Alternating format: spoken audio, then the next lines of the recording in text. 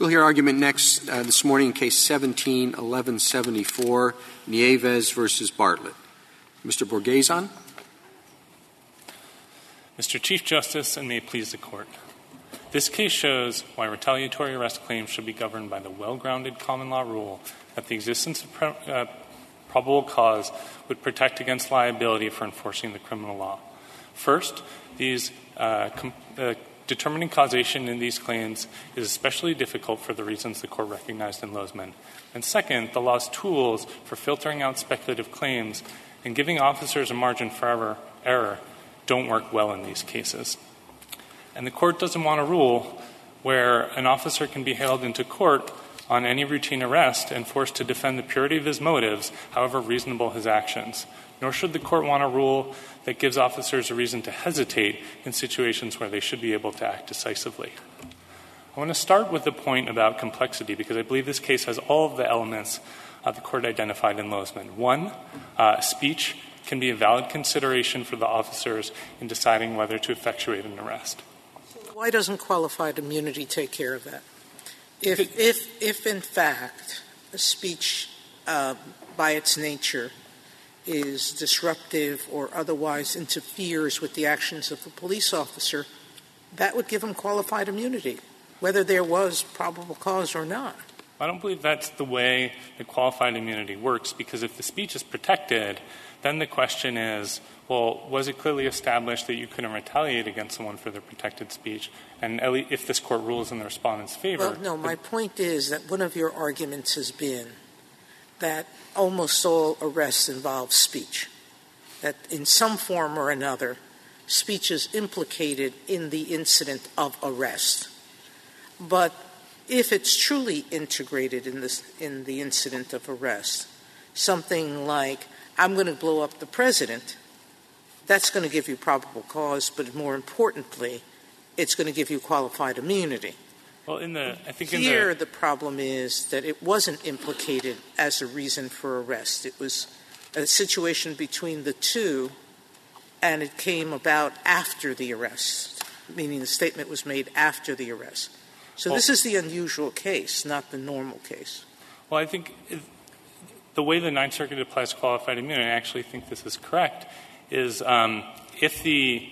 it's a question of fact as to whether the officer actually was legitimately considering the speech in deciding whether to arrest, or whether the officer was not and simply was acting based on animus. If police officer Wright wasn't present when Officer Nieves had his interaction with the respondent here,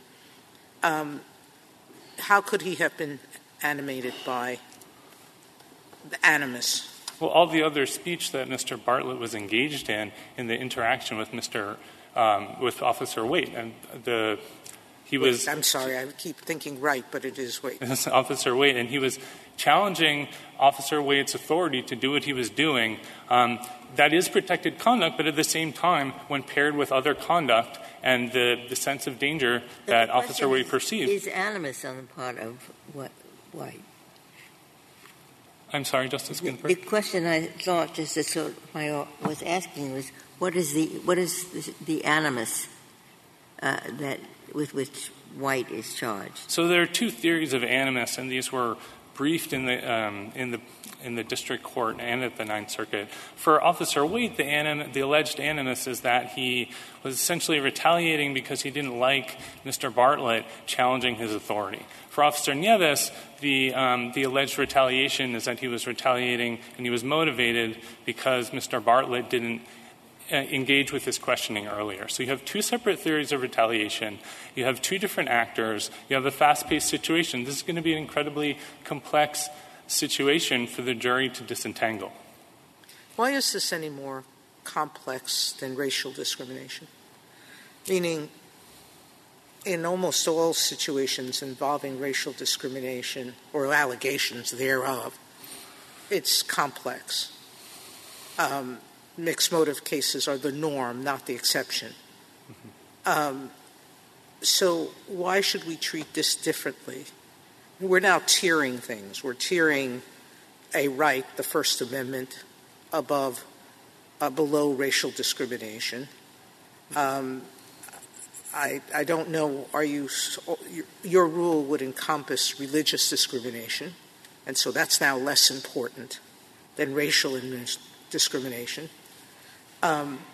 Should we be creating exceptions to the clear statutory command that any person who violates a constitutional right should be held responsible? Well, to answer your last point first, Justice Sotomayor, Section 1983 created an action at law for violation of federal rights. And actions of law are subject to defenses and immunities, and the elements of these actions have claims. And all of these prevent recovery, even in some instances where we think that there might have been an actual violation of a constitutional right. And the same is true with arrests. At common law, if the officer had lawful authority to make the arrest, then that was the end of story, and the arrest was privileged. And that's the principle that Congress didn't silently abrogate when it enacted Section 1983.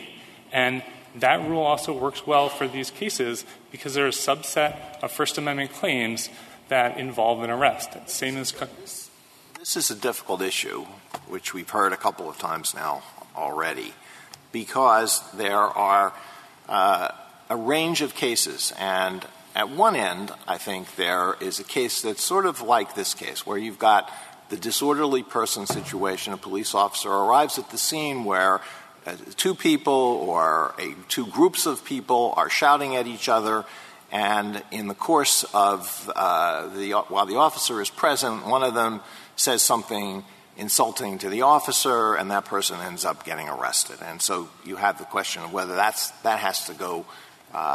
may have to go to trial as to the officer's motivation. Was it because the kind of fuzzy standard of disorderly conduct was met, or was it because what the person said about the officer? So you've got that category, maybe at one end. At the other end, you have a case like a journalist has written something critical of the police department, and then a couple of days later, a week later, 2 weeks later, whatever, some period of time, is arrested, is given a citation for driving 30 miles an hour in a 25-mile-an-hour zone.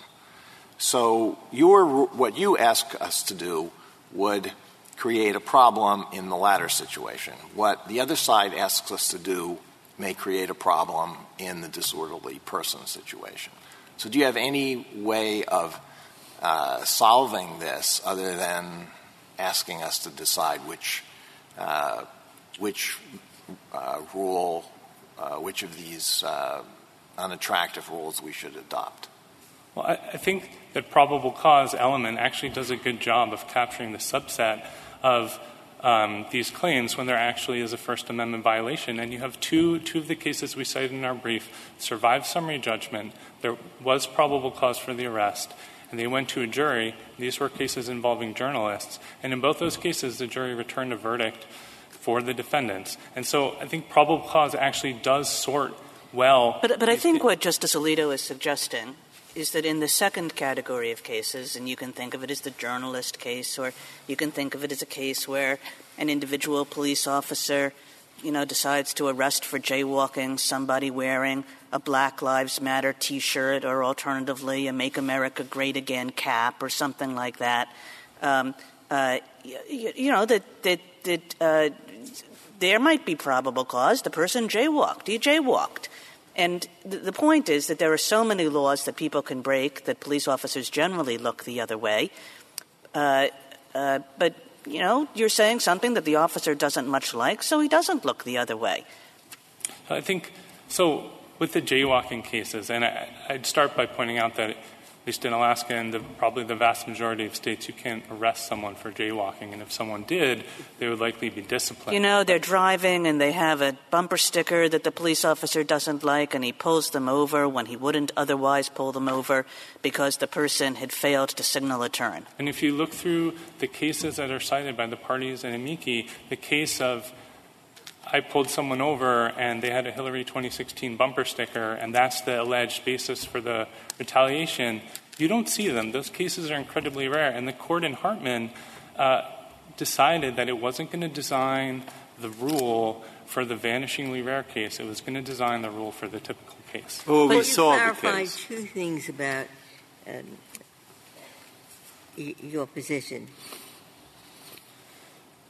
Would you, we have Lozman on one side, would you say Lozman apart, no retaliatory arrest claim unless the plaintiff shows the absence of probable cause? Would you say that across the board for retaliatory arrest claims, save only the Lozman category? That is our position, Justice And Ginsburg. then one other thing about your position. On the probable cause for the charged offenses or probable cause for some offense that wasn't charged? I think in that respect, the court's rule should recognize that police officers arrest based on a course of conduct and they aren't legal technicians. So I think that at a minimum, the court's rule should, the probable cause element should apply for the stated crime of arrest or the crimes charged or crimes closely related to those crimes. And whether it has to go further to address a situation like the court was dealing with in Lozman, I don't think this case presents that question. What do you think of efforts to reach a compromise between the two cases that Justice Alito raised? See, we saw in Lozman a case where I think in the courtroom someone said, well, surely there's some statute he violated.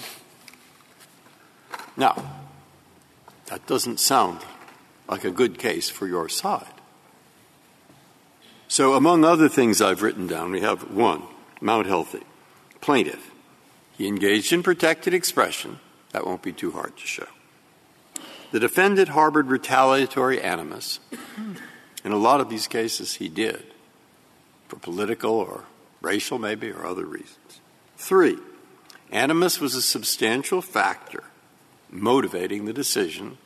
That's a little tougher to show, where there's probable cause. And then even in the absence of the probable cause, even in the absence of protected conduct, he would have reached the same decision. That's beside the point.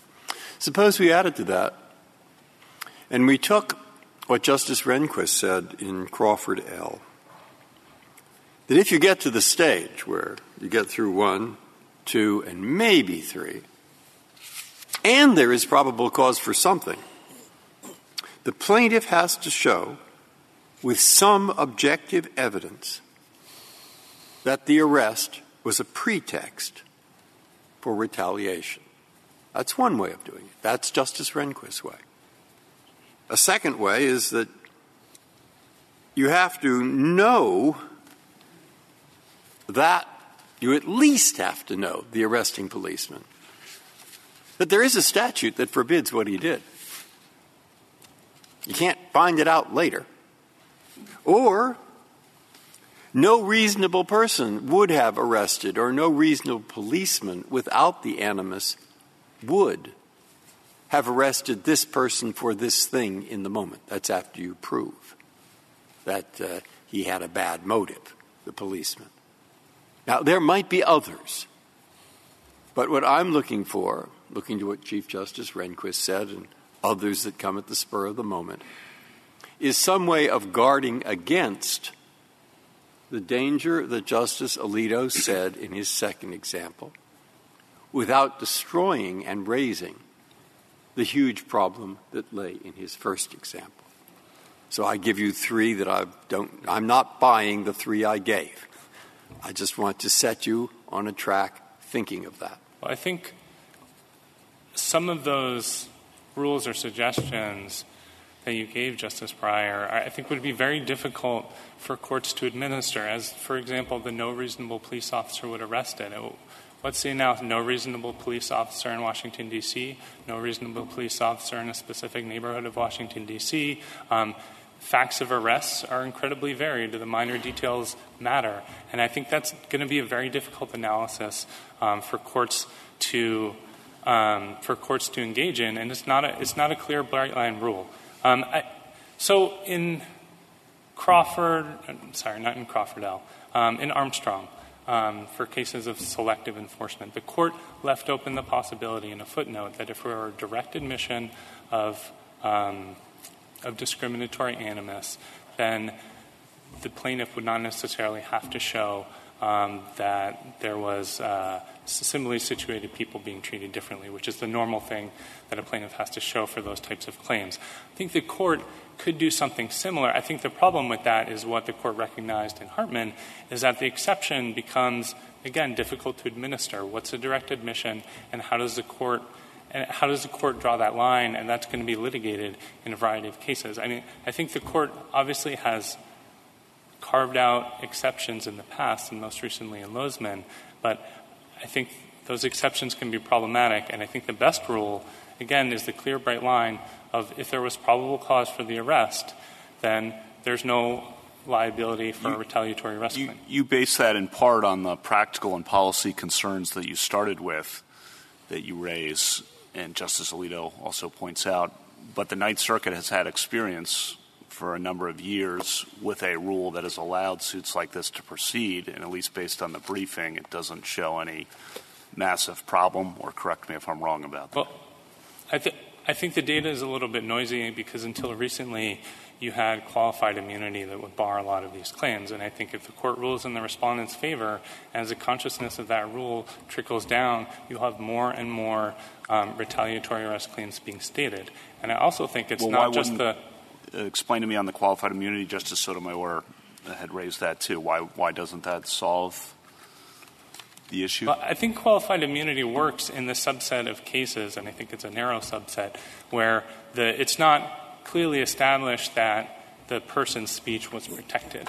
But I think that's going to be a subset of cases. Right. But the bottom line point is the Ninth Circuit, it's been a number of years now, has had the rule contrary, and I would have expected if there were the problems that you articulate, and I understand why you articulate them, and maybe they will come about as a result of a decision from this court in more numbers, but there hasn't been a huge problem. Well, I think they will, and the rule was clearly established in the Ninth Circuit in 2013. A lot of the decisions you have coming out involve conduct from before then, and so that's why I think you haven't seen maybe the rise in the number of cases that I think a ruling in the respondent's favor will require. And it's not just the total quantity of claims. It's also the fact that the court's ruling on this issue has the potential to affect how police officers conduct themselves in the field.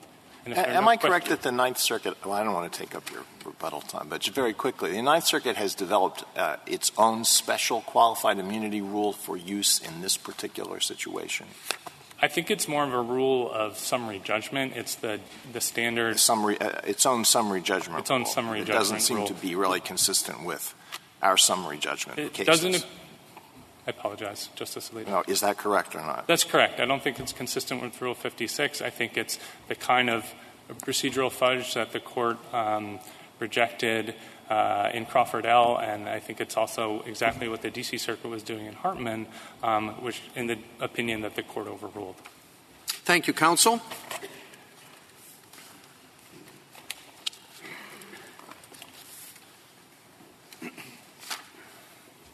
Mr. Wall? Mr. Chief Justice, and may it please the Court, 2 points. First, every similar constitutional tort claim under 1983 has an objective requirement that prevents a purely subjective inquiry into officers' motivations.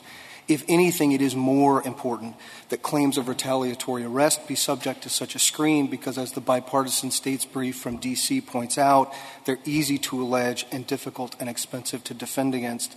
Second of the Mr. Wall, I mean, in the Fourth Amendment context, for example, the fact that there's a probable cause requirement is a function of the substance of the Fourth Amendment. What's unusual about this case is that you're asking for a probable cause requirement that bears no relationship to the actual First Amendment violation. In other words, it makes no difference to the First Amendment that there might have been probable cause for an arrest if, in fact, the arrest occurred as a result of retaliation for protected speech. So the plaintiff made exactly the same argument to this Court in Hartman, Justice Kagan, and the Court rejected it, I think, for the reason that Although, of course, what you're trying to get at is, was the officer's motivation the speech or the unlawful conduct, the probable cause evidence is the best way to get at that across the range of cases. But as I read Hartman was very dependent on two factors, neither of which is here.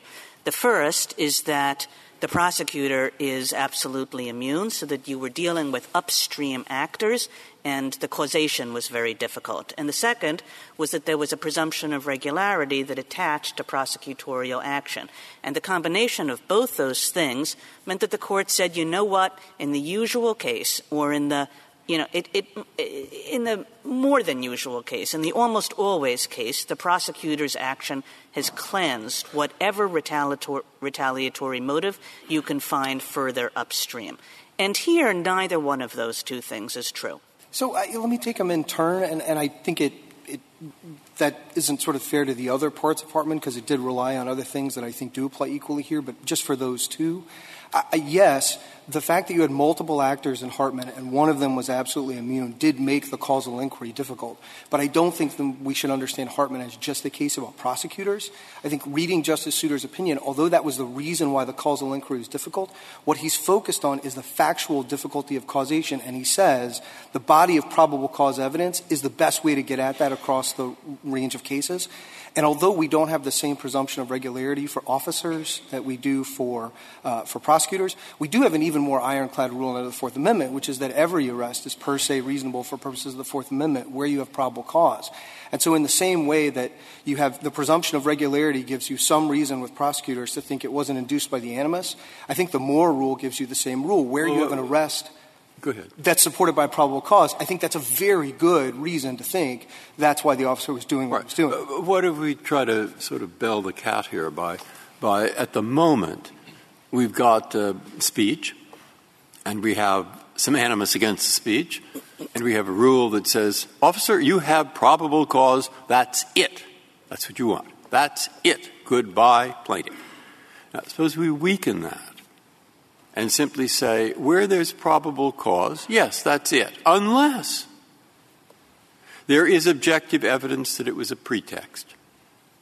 For example, when you had the judge 6 years later going through the statute books to try to find a statute that fit within probable cause for the arrest, that sounds pretty much like objective evidence of a pretext.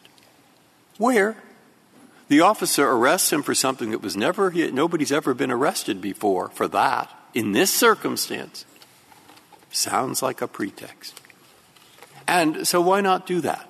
That's a compromise. It gives some protection to the First Amendment without avoiding the most horrible mess that you're afraid of. And it's been suggested before. So why not? So those are two very different things, Justice Breyer. The second may be real. I think the first is a paper tiger.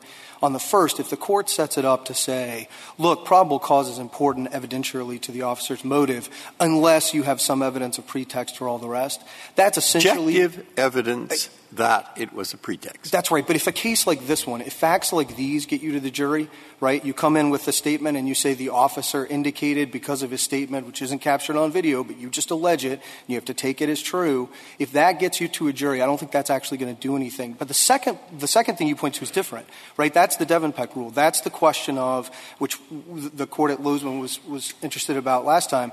When do you have to identify the offenses at the time of the arrest, shortly thereafter, or leading up to some criminal proceeding?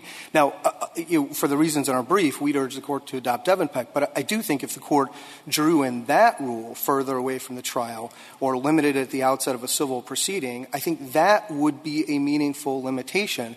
I just think that the first one that you sketched out, where it's sort of the weighing of the evidence, I think if you look through the cases, that's going to allow all these things to go to the jury. And that was the one thing I wanted to say to you, Justice Alito, which is, I think we have by far the best reading of the common law in Hartman, but even if the court disagrees with this doctrinally, if you look at the cases, you just do a simple Westlaw search for retaliatory arrest, hundreds and hundreds, about 250 in the Ninth Circuit alone, just post-Reichel, just in the last 5 years. The number of those that have credible allegations of your second scenario, very few. And every one of those has gone to a fact finder. The fact finder has rejected that it was retaliatory animus that drove But that's the whenever point, there's isn't it? whenever there's probable cause and there's a First Amendment allegation, what's really being complained about is discriminatory arrest. So what if we were to say that a party making such a claim has to plead and ultimately prove that there is a comparator who engaged in similar conduct, or people who were similar and they engaged in the same conduct but they were not arrested? So the common law didn't have a rule, and the court in Hartman didn't look there. And I think the reason it's going to be a problem is that you might be able to run the analysis in the riot and the protest cases, though those are a fairly small fraction of the cases. But in virtually all of them, there's not going to be a comparator. I mean, I'd encourage the court to look at the video here, both of them. Yeah, well, if there's no comparator, then the plaintiff is out of luck. That's right, but I don't think that really is going to track the cases that the court's worried about on anybody's view. It's almost a too-defendant-friendly view, because you can have an arrest that isn't supported by probable cause that seems fairly obviously retaliatory, and there are some of those that go forward in the lower courts, and the plaintiffs prevail. But they won't be able to show a comparator because it was a one-on-one interaction with the officer. So I just don't think that's going to pick up the right set of cases on Just to go back to what you said about Devin Peck, Mr. Wall, because I'm just not sure I understood it. Right. You said you think that the government has the right view, which is that the Devin Peck rule should apply here. But there was a but at the end of the sentence. Yes. And what was the but? I think the but is that if the court wants to draw limits on these to try to get at cases where the officers or the prosecutors are just kind of inventing probable cause after the fact to paper over an arrest that was problematic, you could limit the probable cause inquiry to the some reasonable time frame after the arrest. Now, I don't think you can do just the arrest, because you get back to the station house, you consult with the prosecutors, and it turns out the statute's different than the statute you thought. So it's not waving the weapon, it's reckless endangerment, but everybody knows it's the same course of conduct.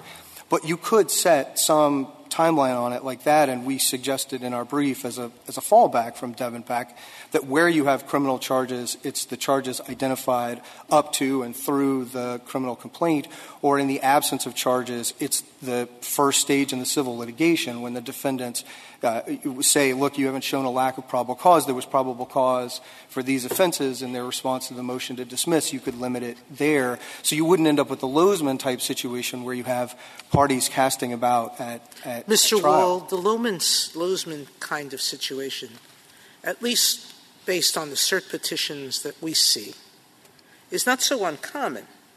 Small municipalities where people are supporting one police chief over a different one, or someone who has alleged that the police department in that municipality is corrupt, and all of a sudden they're getting a slew of, 25 to 50 building code, jaywalking, crossing a yellow light, every misdemeanor, every violation humanly possible. Your rule would insulate that behavior. So the question is the burden that you're speaking about of there being perhaps, you've pointed to 10 examples, the briefs, of cases that in your view should not have gone to a jury in the Ninth Circuit. So less than 0.5% of the cases that were filed alleging retaliatory arrests have actually gone to trial. Is it worth giving up the protections of 1983 for such a fundamental right as the freedom of speech right? My answer, Mr. Chief. Sure. So 3 very quick points. The claims are common, but they are not often meritorious. We don't want to insulate them from liability. You just don't get damages under 1983, just as you didn't at the common law, but there are other mechanisms. And the reason it hasn't been a huge problem is because until recently you've had qualified immunity, which you won't have going forward. The Ninth Circuit has warped the summary judgment standard, and a lot of these cases settle because they know in the Ninth Circuit they're going to have to go to a jury. Thank you, counsel.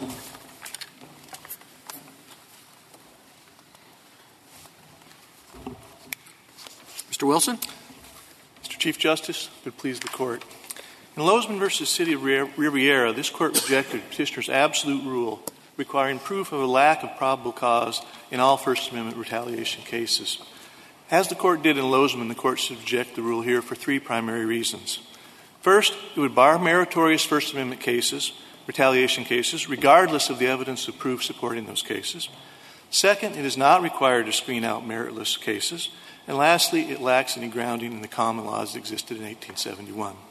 Excuse me. Start with my first point. Petitioner's rule requires dismissal of First Amendment retaliation cases with compelling evidence of retaliatory conduct. Can you clarify what is the First Amendment conduct that in which Bartlett engaged? Yes. What, with respect to both officers, what was the speech element? With respect to Officer Nieves, Mr. Bartlett questioned why Officer Nieves wanted to speak with him. That angered Officer Nieves, and then he told Officer Nieves that he did not wish to speak with him and asked him to leave him alone. So the speech is the right, the expression interest is the right not to speak. Is that That was part of it, but it was also combined with an expression of, I haven't done anything wrong, please leave me alone. And how about the other officer, Waite? In reference to Officer Waite, Mr. Bartlett approached and expressed his opinion that Officer Waite did not have the right to speak with the minor who had accompanied him to this party without his parent being present. And that angered Officer Waite and then led to the situation where about this time, Officer Nieves arrives, and then you have the video, what's left of the video, picking up at that particular junction. I'm interested in the third point you made. I think it was, or maybe it was the second one, that there are other mechanisms for screening out the meritless cases. Is that right? Yes, Your Honor. Or was that point 2 or 3? That was my last point, but I can go to it. On the last point, I assume that you believe that in this case your client's claim would survive qualified immunity and summary judgment. That it satisfies Twombly and it would survive qualified immunity. Yes, Your Honor. And doesn't that refute your claim that those doctrines would rule out the rather trivial cases? In terms of... Did your client say anything that was of social importance? This is just, he's not protesting some social issue or making some important point. He's involved in a personal dispute with a police officer. Your Honor, my client was expressing his disagreement with how the officer was conducting his investigation, what he was doing there. In City of Houston versus Hill, this court identified the right to criticize a police officer as one of the distinguishing features between a police state and a free country. And so I would certainly submit to the court that that is an extremely important interest. But, Mr. Wilson, I think, it's obvious what the paradigm case is that gives a problem to this side, but it's also obvious what the paradigm case is that gives a problem to you, and it's the one that Justice Alito mentioned earlier on. It's an encounter between a police officer and a citizen that goes south. And part of going south is that the person who is stopped engages in lots of backtalk to the police officer, which in combination with some forms of conduct gives the police officer reason to think that the person should be arrested to prevent some real harm. So whether it's a resisting arrest or whether it's a disorderly conduct or whatever it is. And there's likely to be speech involved in those problematic encounters where we think it's possible that the police officer should arrest the person in order to prevent any greater danger. So what do we do with that category of cases? If the speech is in any way, there's any question whether or not the police officer has a right to take that speech into account, then the plaintiff is going to lose those cases on the basis of qualified immunity. And there's been a number of those cases. For example, the Fogel versus Collins case, where there was speech involved on the van, and it was talking about I'm a bomber or something like this, and the officer made contact with that individual, detained them, investigated them, et cetera, and the court said qualified immunity, you're entitled as a police officer. Aren't those, I don't mean to interrupt your answer, but aren't those going to be factual issues in dispute that won't be resolved until trial? In a lot of the cases, the speech that was engaged in doesn't particularly seem to be in dispute. In Fogel versus Collins, the speech wasn't. Well, it's a question of motive, right? Well, there's two different things. Question of animus or intent. You have issues where there's the speech is a question, then you shift to cases where the question of the officer's intent becomes relevant. And this is one of my points that I think I haven't been able to answer. I want to come back to Justice Alito's question, but I want to answer Your Honor's question too. At this time in the court's history, we have a situation where the interactions between the citizen and the police officer are being subjected to increasing technology.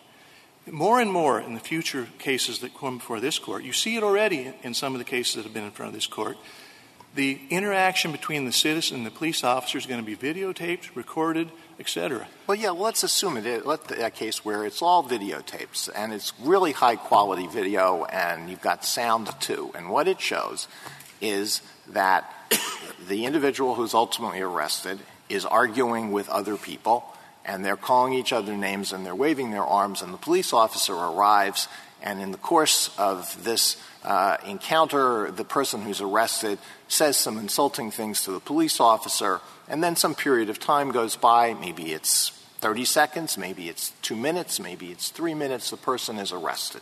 And the arrestee says, the only reason why I was arrested was because I exercised my free speech right to criticize the police officer. That is a question of subjective intent, and I don't see how it is going to be weeded out at the pleading stage or on qualified immunity or even on summary judgment. But you explain to me how that could be weeded out, or Sure. Maybe you think it shouldn't be. I think it can be weeded out and would be how? weeded out, Justice Alito.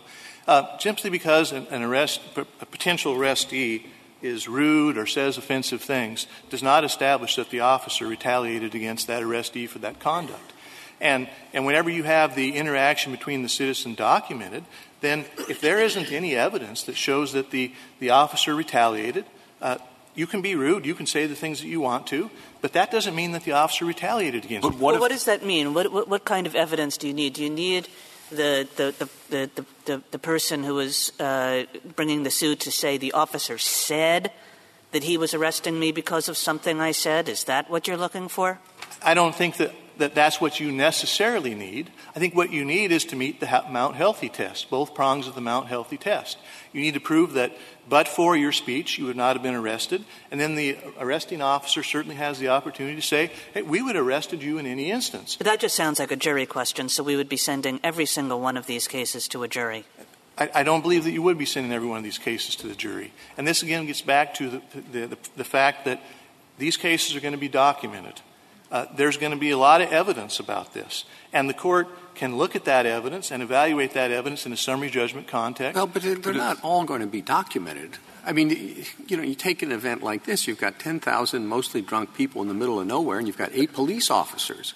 I mean, how are all those going to be documented? There's never going to be any situation where everything is documented, Chief Justice. But 29,000, if I got the number right, 29,000 arrests every day. Maybe I'm wrong, but I would anticipate that only the tiniest percentage of those are going to be documented, by which you mean on film, right? I mean audio, video, other means to document the interaction that took place. And let me just – there's a couple of things. The problem is I have the same problem. I don't see how summary judgment deals with this, because you would have thought you'd have a plaintiff, and on the one hand, the plaintiff would have said, I did interrupt the officer. I did criticize the arrest or criticize what he was doing. I said you're unfair or worse. Then you have a police officer who says that isn't why I arrested him. Then you have the plaintiff who says, but I can show you that given the look on his face, given what he said to his colleague, given what ... it is why he arrested me. Now, no one doubts that if the plaintiff is right, that is clearly a violation of the law. So what is summary judgment to do with it? The jury either believes his story or believes the defendant's story. And that's why we're thinking a large proportion will go to the jury. Because I won't repeat myself. Your Honor, I think it's telling in the state of Alaska, and this case in particular. The state of Alaska is not the cutting edge of technology. And yet in the state of Alaska, the evidence was the testimony from Lieutenant Piscoya, who was the supervisor of both of the officers involved in this case. 95% of the interactions between police officers and citizens are recorded in the state of Alaska. Well, that has nothing to do with it, really, because in some different state, the state of Oshkosh, I don't know, in a different state, there are a lot of people who do say rude things about police officers in their hearing. And there are police officers who do sometimes arrest them. And there are a set of ambiguous circumstances as to what the true reason was. If the defendant is right, nothing wrong happened. If the plaintiff is right, it is a serious violation of the law. That's the issue in this case. And you tell me there won't be cases like that, I find that hard to accept. I'm not telling you there isn't going to be cases like that. No, but you're saying there aren't many. And after this opinion comes down in your favor, they're saying there will be more. I think that the experience in the Ninth Circuit disproves the concern that the Court has expressed there. And I would just go back to a case, Tower v. Glover, that I think is very telling. You want to talk about something that's easy to say. It's easy to cry out that the sky is falling. That the hysterics. I'm sorry, that what? That the sky is falling. The hysterics of, if you allow this case, we're going to be overrun with cases. Well, look at what they said in Tower v. Glover in the context of a client suing a public defender. One of the defenses in that was, if you allow this case, we're going to be overrun with litigation against public defenders. That's not quite the argument. The argument, as I understand it, is one, yes, there will be more cases. Two, the jury might decide most of them correctly, by the way, but there will be some not. And three, this will have a very, perhaps for better, perhaps for worse, an effect on policemen that they will be very careful and not arrest people whom they should arrest. Now, that's the kind of argument that I think is being made. Certainly. And the only thing that a police officer needs to be concerned about is a focus on enforcing the law. And as long as a police officer remains loyal to enforcing the law, then this situation takes care of itself. Well, that's not very maybe that's a very cavalier assertion. And I get back to the fact you have 8 officers, you have 10,000 people, you have a lot of drinking. I would say the police officers are worried about a lot of things. And one of the things they're worried about is the first time you get an in-your-face interaction with one of these people, you want to get them to, cuffed and out of the way if it's something within the range of disturbing or disorderly. You don't want to sit there and think about it too long. That's fair enough as a general concern. It doesn't particularly, in our view, have much traction in light of the facts of this case. Bear in mind that the only way you could communicate at this particular event was to get close to somebody and speak with them. There's a very different, whenever you start talking about probable cause to arrest somebody, there's probable cause in a church, and there's probable cause whenever you're out in the middle of Alaska next to a DJ that's blaring out music extremely loud. Did Mr. McCoy have reason to fear Officer Waite when Officer Waite was standing half the distance that ultimately Officer Waite and Mr. Bartlett were standing? Mr. Bartlett, the evidence in this case from Mr. Bartlett's standpoint is he approached Officer Waite in a non-threatening manner and simply communicated with Officer Waite in a manner that accomplished him being able to hear that communication.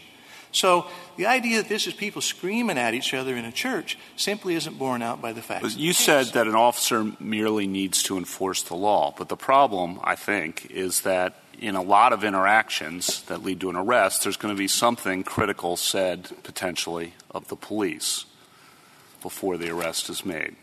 That's certainly a potential, yes. Common sense, common understanding tells us that people say things critical in a hot situation, right? And so all of those cases, if it's more than rude and offensive, but rude and offensive with something critical of the police, will go to a jury. Why not? Absolutely not. Why not? Because a potential suspect's obnoxious behavior does not form the basis. I understand of intent obnoxious, by the but police. obnoxious, I'm sorry to interrupt, obnoxious with something critical or skeptical of the police, which leads to the claim that I was arrested because I expressed my view of the police. It's not going to get to the jury because it's not evidence of the officer's intent. And if you don't get evidence, you don't have sufficient evidence to establish the officer's intent was to retaliate against you for that free speech, then you lose. You mind suppose you add then the word that there has to be objective evidence that even though there was probable cause, there still has to be defeat the probable cause if there is objective evidence that the probable cause was a pretext for the arrest. That's the Rehnquist. I'm interested in what you think of alternatives. Read through you're just saying in your briefs, Mount Healthy. But the two last parts of Mount Healthy are worrying in this context because there are riots. They do exist. People do get hurt. And the police have to somehow weed out the people who are engaged in serious physical riotous behavior, or worse, from those who are the innocent bystanders or just are participating because of their beliefs, etc. That's very hard. That's why I'm looking for something that isn't quite Mount Healthy, but maybe close. Well, I think that the opinion that was written by Justice Ginsburg and Reichel and the situation where you have on-the-spot safety issues, that those generally would result in summary judgment because the truth, again, in our opinion, the truth comes out. And the truth, as a trial attorney, one thing I would like to emphasize to this Court is the truth is a much more stubborn and powerful thing than I think this Court gives its credit for in many of its decisions. The truth has a way of exerting itself in these circumstances. And in those situations, that would ordinarily result in summary judgment because no reasonable juror is going to believe that whenever an officer is confronting an immediate, compelling safety issue, that actually the reason you arrested this particular defendant is because he made an insult about your haircut or about your mother. The cases involving safety issues are not the ones that are troubling. They're the cases involving lesser crimes like the one that your client was charged with. And there are areas of the law where intent has to be proven. And in those areas of the law, direct evidence of an unlawful intent is often not present. But is it not the case, you can answer this as a trial lawyer, is it not the case that intent is very often inferred based on a sequence of events? So someone exercises the First Amendment right to say something, and shortly after that, there's retaliation again. Some adverse action is taken against that person. Can you not infer intent based just on that sequence of events? If the evidence is compelling enough to do so, I would say yes. But you have to bear in mind here, I've heard the saying that these are easy to make and hard to defend. I would add some qualifications to that as a trial attorney. They're relatively easy to plead, but they're very hard to prove. Establishing somebody else's intent is not an easy thing to do. You need to have good evidence to do that. But evidence means a trial. Well, I think you need to have it at summary judgment. To defeat a summary judgment evidence, you need to have enough evidence to convince the court that a reasonable juror could find in your favor. And that evidence can take a wide variety of forms. And we're certainly not here. This category of case has been called contempt of cop, as distinguished from a journalist who wrote something critical of the government. And so in all of these encounters, there'll be rude behavior to the police officer, and there'll be an arrest for whatever. And you're saying, well, I still don't understand how you limit the cases that will go to trial and the ones that will be weeded out.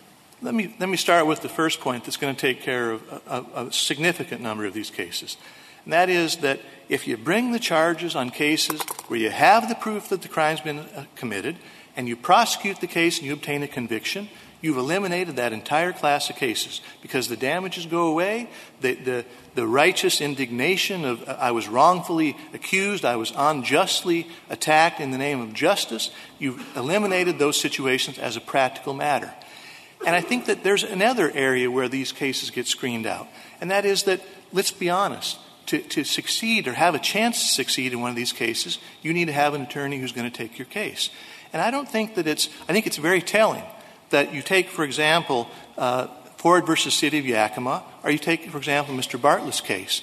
This case arises in the first instance from an attorney who represented both of those individuals in their criminal matter and got very familiar with what the facts. Why did the damage? Take your first example. You say, well, you have to try him and get a conviction. I mean, the officer is entitled to take the action he does on the basis of probable cause.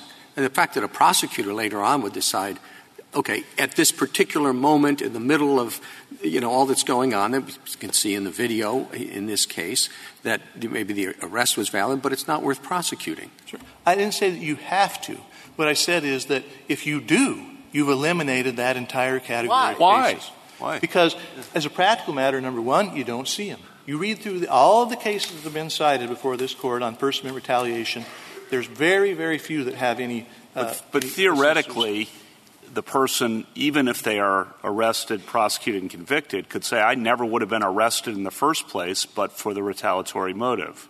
Under Heck versus Humphrey, your damages... Is that correct or not? I apologize, Your Honor, if you could restate the question for me. The person in your example who is arrested, then prosecuted, and convicted, you said that claim would never go forward. And I'm not understanding, at least theoretically, why that is so, because the person would say, I never would have been arrested in the first place, and everything that followed would never have occurred either, but for the retaliatory motive of the officer. People can say what they want to say, but the fact of the matter is, in those circumstances, there's no damage.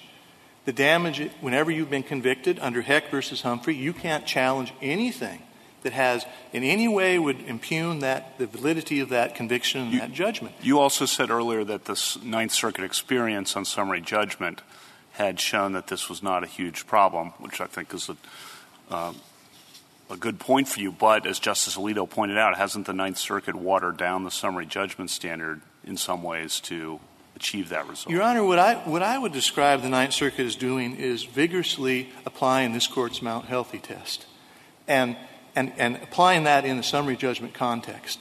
And there's really, I don't think, any intellectual distinction between what the Ninth Circuit is doing and this Court's Mount Healthy test, except it's focused on applying it in a summary judgment context. And it's taken all the evidence, it remains truthful to the truth, seeking out the truth, which is all that Mr. Bartlett has ever asked to do, either in the criminal case or before this Court or the District Court or the Ninth Circuit Court, is that he be allowed to pursue the truth when he has evidence to support his version. Mr. Wilson, I'm wondering what you make of Mr. Wool's proposal, or maybe he wouldn't call it a proposal, maybe he would call it a fallback position, but the idea that there is a probable cause requirement, but that it's limited in particular by getting rid of the Devenpeck rule. So it would be limited to crimes that are identified by a police officer around the time of the arrest. Our belief is the best rule is that evidence of probable cause is one of the factors that the Court should be looking at in this area. And in many instances, it very well may be a dispositive factor. But in many instances, it may not be, and it isn't, because the probative force of probable cause really varies depending on the severity of the offense. I don't think that anybody's going to succeed in a First Amendment retaliation case because the officer arrested them because there was probable cause to believe they committed a homicide. It's just simply not credible. So why don't we go back to the rule, or why don't you advocate the rule that you set forth in your brief, that a probable cause requirement applies to felonies but not misdemeanors? I think we are comfortable with that rule with one slight clarification, and that is that I think the use of the word serious offenses is a more apt description. But certainly it would exclude petty offenses. And that's really the only issue that the Court... So you're thinking there are some misdemeanors that are fairly serious? I could imagine some that might be. Yes. So I take your point. But but certainly petty offenses. And where this issue arises is not in murder investigations. It arises where the officer's discretion is at its zenith in terms of him putting his desire, whether he wears his emotions on his sleeve or whatever it is about an officer that motivates him to act in these situations. And they involve petty offenses, obstructing the sidewalk, disorderly conduct. It amounts to nothing other than the officer's kind of way to retaliate in some circumstances against an individual because they've exercised their free speech rights. Is disorderly conduct always a petty offense? I think in most instances it is, but there's some, I could envision some that it may not be. If, in fact, disorderly conduct... So it's not enough to just look at what the charge is?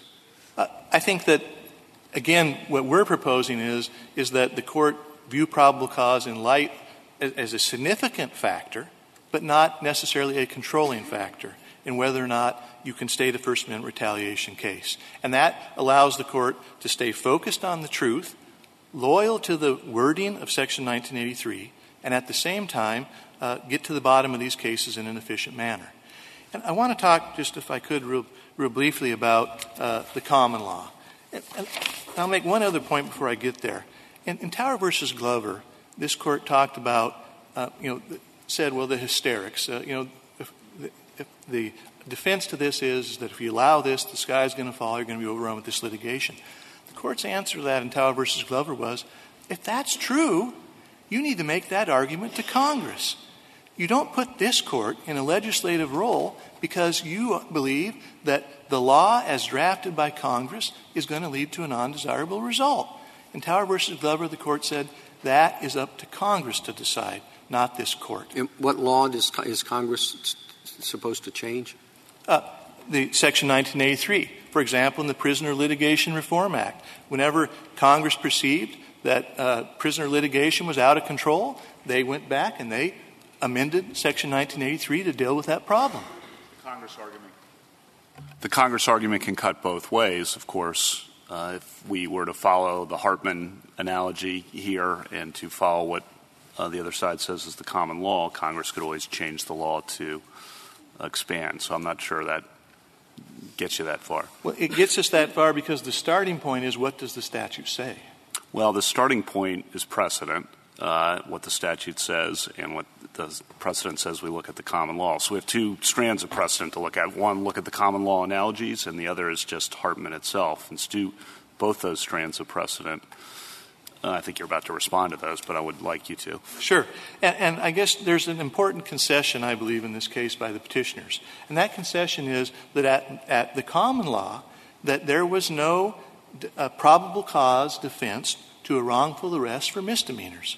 There's no dispute amongst the parties as to that point. This is a misdemeanor offense. The common law rule would be no defense of probable cause for a misdemeanor offense. The petitioners lose. I think the petitioners say that was because that there was no right to arrest at all. But they're wrong about that. And as the first statement makes clear, you had a constable had the right to arrest for an affray, and they also had the right to arrest for offenses that were committed in their presence. And so they did have the right to arrest. And nonetheless, even though they had those rights, they were held liable if they got it wrong. And so I think that the court need go no further in this case to look at the common law and say, no PC defense, no probable cause defense for misdemeanors at the common law. If you want to look to the common law for guidance in this case of a wrongful or retaliatory arrest, that means that the petitioners lose. What approach have we taken in prior cases involving the necessary elements of proof in the 1983 action? Have we said that we will import the common law rule as of 1871 entirely, or has that been a consideration in our decision-making? Justice Alito, it's been a consideration, and that the court does not necessarily just impart them in whole, but it can adopt various things as it sees in light of the intent of Section 1983. So do you think we should do that here, or I thought you were arguing a minute ago that we should just adopt whatever the common law rule was? My point was if you go to the common law, our position is you start at the statute says we prevail in this case. If you go to the common law says that we prevail in this case. And even when you get into the felony area, the one case where this Court has spoken in that regard was Dinsman v. Wilkes. And it said in Dinsman v. Wilkes that the only defense the only instance where probable cause was a defense is in a retaliatory prosecution case, which this Court has already addressed in the Hartman v. Moore circumstance. So I don't think that if you go down that path, it gets you where they want to go in any instance. So that's our analysis of the common law and kind of fitting those pieces together. I did want to touch just real briefly on one kind of aspect of the – I see I'm out of time. Well, so you can touch briefly on it. I'll just say the typical case. I think it's very important for this Court to realize what the typical case is not. It's not the cases that are concerning this Court about this issue. The typical case is where, like in Ford v. City of Yakima, there's actually what drives these cases is hard evidence, solid evidence that there's a retaliatory intent on the part of an officer, frequently recorded or otherwise documented firmly. Thank you. Thank you, counsel. 2 minutes, Mr. Borgeson.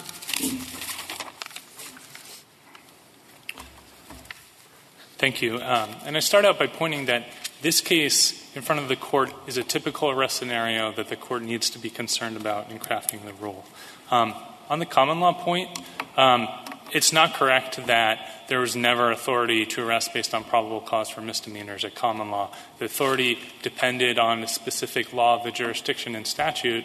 But the bigger point is that when the common law did authorize officers to arrest based on probable cause, then if there were probable cause to make that arrest, the arrest was privileged and there would be no liability. And that's the rule we're asking for here, where today virtually every officer is authorized to arrest based on probable cause. A small point, I don't think it's correct that a conviction for a crime bars a retaliatory arrest lawsuit arising out of that crime. It's the Mihailovici v. Snyder case, and I apologize, it's a Westlaw site, and I don't know the citation off the top of my head, but one was made and survived summary judgment despite the fact that the plaintiff had been convicted of the offense. And that makes sense for the reason Justice Kavanaugh was pointing out. Heck doesn't bar those claims because in Heck the bar is, would the civil litigation call into question the validity of the criminal judgment? And a retaliatory arrest litigation doesn't call into question the validity of the criminal judgment. It just says that should have never happened or wouldn't have ever happened if not for the bad motive. Thank you, counsel. The case is submitted.